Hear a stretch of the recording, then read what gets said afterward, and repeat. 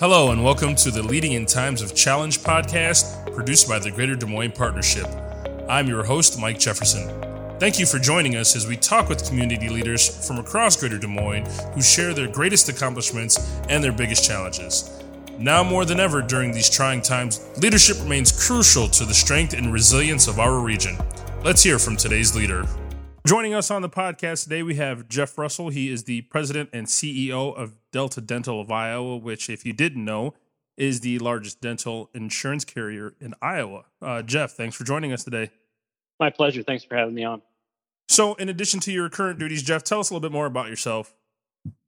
Well, I came down to Des Moines now about 30 years ago to Drake in journalism and political science, which is the perfect background to lead an insurance company.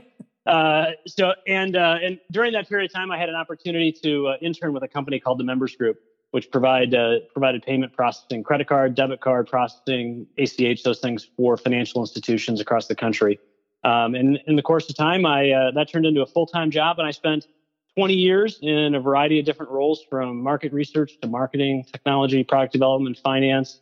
In 2007, we spun out a credit card asset company that owned credit card assets, just didn't do the processing of that. So I spent 23 years in the financial technology business. And then in 2013, I had a chance to come over to Delta Dental of Iowa. My wife said, there wasn't enough change for you in the banking business. You had to go to healthcare. So, but it's been a great opportunity over the last 7 years to lead a great company. Well, good. And I appreciate you giving us a little bit of background. So sounds like you're, I guess, for lack of a better way to put it, a pretty seasoned vet in terms of work experience. I got to ask, you've probably had some challenges, especially in the credit card world. Anything you want to elaborate on as far as challenges that you may have had during those roles? And then we'll circle back and tie them into today, but just to kind of get a brief idea of what those were. Yeah. So I worked for the Members Group. We were in the sort of the processing side for credit unions and community banks. And we decided in 2006, 2007, that we should be in the asset business, so that we're diversifying our business. So we spun that out into a new company. I started as employee number one, and thus the CEO. And we're buying credit card portfolios, mostly from credit unions, and then trying to aggregate those together with their brand on them, but using some of our scale to create better products for cardholders. So 2008 happened, I can remember where I was when Lehman Brothers announced that they were failing in late 2008. That Monday, we met as a management team, and I had a brand new head of marketing who had started that day. Later, she told me she wanted to try and get her old job back after she realized what was happening. But, at some level, you just had to figure out a new way to do things in that. And, our entire business model was really upset overnight. So credit card portfolios were a little easier to buy. People were interested in selling them, but they were all scratch and dent because of the economy. And the funding model, so we weren't a bank. So we borrowed money to buy these portfolios. And if you'll remember back, to the Great Recession, the credit markets froze. Mm-hmm. There was just no credit available. And so we were in a place where we had to, just work in different ways and think about different things. And, I guess one of the differences between now and then is that, at that point in time, it kind of felt like we were being chased, right? It was just run, just try and figure out a new way. Right. Today, it's a little bit more like a minefield. I think you're trying to, sort of slowly navigate your way through and figure out where it was. But, we figured out different ways to work. We ended up figuring out a program where we borrowed money from financial institutions and pledged the receivables against that. And we're able to grow the portfolio. It's about $125 million. And in 2012, we're on the Inc. 500 list of fastest growing companies. So, a lot of lessons out of that. But, I think, in a lot of ways, you talk about leadership experiences. And somebody once told me that the two most valuable experiences are scars and scoreboard.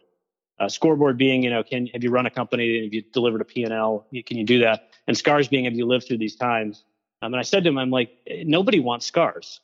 But the reality is that those lessons, I think, make you better prepared for the next crisis or the next challenge. Absolutely, and we will touch on that here in a little bit. But first, and correct me if I'm wrong, Jeff, but I want to assume that while you were in charge of the credit card situation and the portfolios. You were probably more of a hands-on CEO than somebody that sat in a big chair on the 50th floor of the nice corporate building. What are some of the things that you did to keep morale up? I know you said you had one employee that wanted to go back to their old job right when this hit. What are some of the things that you did? How are you the glue that kept your team together during such an insane time?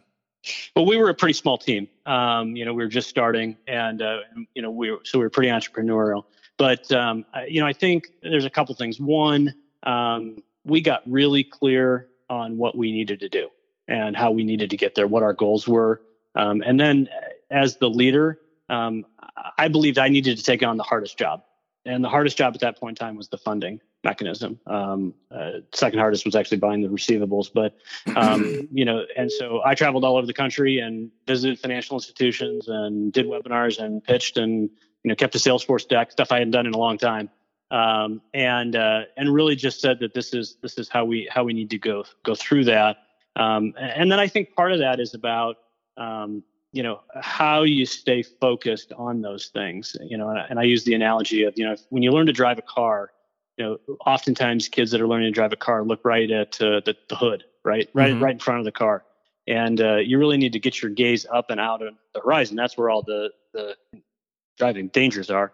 But I think in business, that's where the opportunities are. And so how do you tact and how do you find those opportunities, and how are you adaptable and nimble in that process to move that through? So, it was a team effort by, no stretch of the imagination, but I felt like I had to do the hardest thing in order to help us get through it at that time.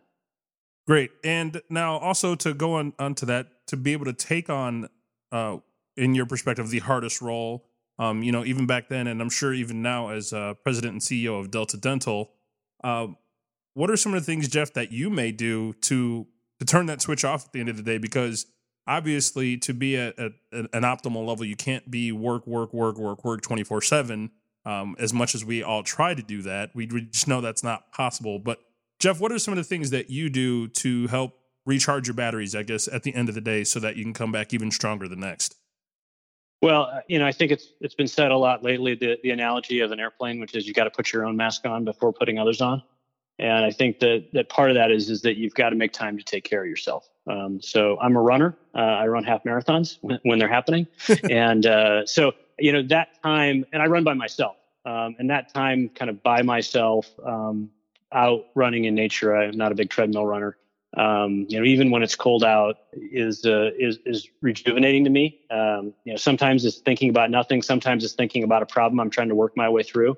And that really gives me an opportunity to recharge in that sense. Now, that being said, I also like wine too. So I wouldn't say that I'm immune to that, but hopefully I do a little more of the first than the second. But I do think that you've got to take care of yourself. And that's hard. It doesn't matter whether, you run a one-person company or you run a multi-thousand person company. Right. And so now to kind of tie this all together, and also so I can let you get back to your day, we're in the middle of the COVID-19 pandemic, and maybe not so much the middle anymore. It seems like now at the time of this recording, more things are starting to open up, and possibly people are starting to get back to what once used to be, again, with restrictions in place. I know you talked about those offline before we started this interview about some of the things you guys have done. If you could give me, 2 to 3 lessons that maybe stick out from some of your past challenges that you thought were going to be impossible to deal with that you're applying, to the pandemic today. Yeah. So I'll go back to, the credit card business. We actually had sort of a corporate mantra that said, seize the day, but don't be stupid.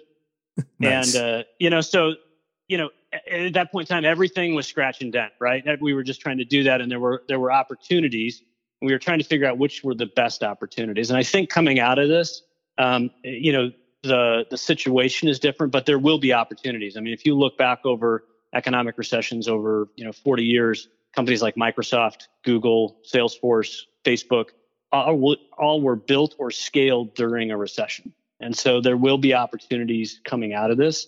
And I think we all have to be cognizant of just, not being, so dominated by the news and the fear to make sure that we're seizing the day. But that being said, we also have to finish the second part, which is don't be stupid, right? We've got to do it in a way that's responsible and listens to the science and the data and the public health folks to make sure, because this is different, right? This is the minefield, not being chased. Right. So I think the second one is I have a story that I tell about remodeling a bathroom in my house. We live in a 100-year-old craftsman bungalow, and I was remodeling the bathroom, and I had ripped it apart before we had kids. My wife was traveling on business, and I'm sitting on a pile of rubble, and I called her, and I said, I can't put this back together. And I said, I was just paralyzed. And were you scared? Well, were you scared when you made that phone call? Oh, well, yeah, I was incredulous, maybe. And I said to her, I can't do it. She's like, well, what's the next thing you have to do? I'm like, well, I should probably get all this rubble out of the bathroom so I can work on it. She's like, well, why don't you do that and call me? So I did that, and it looked worse, frankly, once it was all out. And I called her and I said, I don't think I can do this. And she said, well, what's the next thing you have to do? I said, well, I need to get the electrician here so we can wire it. And she's like, well, why don't you do that and then call me? And you kind of get the point, right? Yep. At some level, it's about, we had this vision of this great bathroom. We picked out the fixtures and did all that. But in the middle of it, when it didn't go the way we thought, it's like, what's plan B? And how do you remain adaptable in a time of change? And there's obviously a lot of change. And in today's world, there are no facts about the future. There are models and opinions and thoughts, but there are no facts. And so I think we've got to keep ourselves, nimble to that. Make sure that we can change. I love the Mike Tyson quote that says, "Everybody has a plan until they get punched in the mouth." That's right. And and to some extent, collectively, we've been punched in the mouth, and now we've got to figure out what's the next step. So that plan B, I think, is something that we're thinking about, which is how do we make sure we keep our options open moving forward in a way that serves our customers. Jeff, I appreciate talking with you and you taking the time to chat with me today. We'll have to get together once this fully comes to an end and grab some coffee and chat even further. But in the meantime, hope you guys are continuing to stay healthy over at Delta Dental, and you take care. Well, thanks for all that you're doing with the podcast. It's a great series, and what the partnership's doing. So thanks for the time. Thank you for listening to the Leading in Times of Challenge podcast produced by the Greater Des Moines Partnership. To listen to more stories of inspiration, please visit dsmpartnership.com.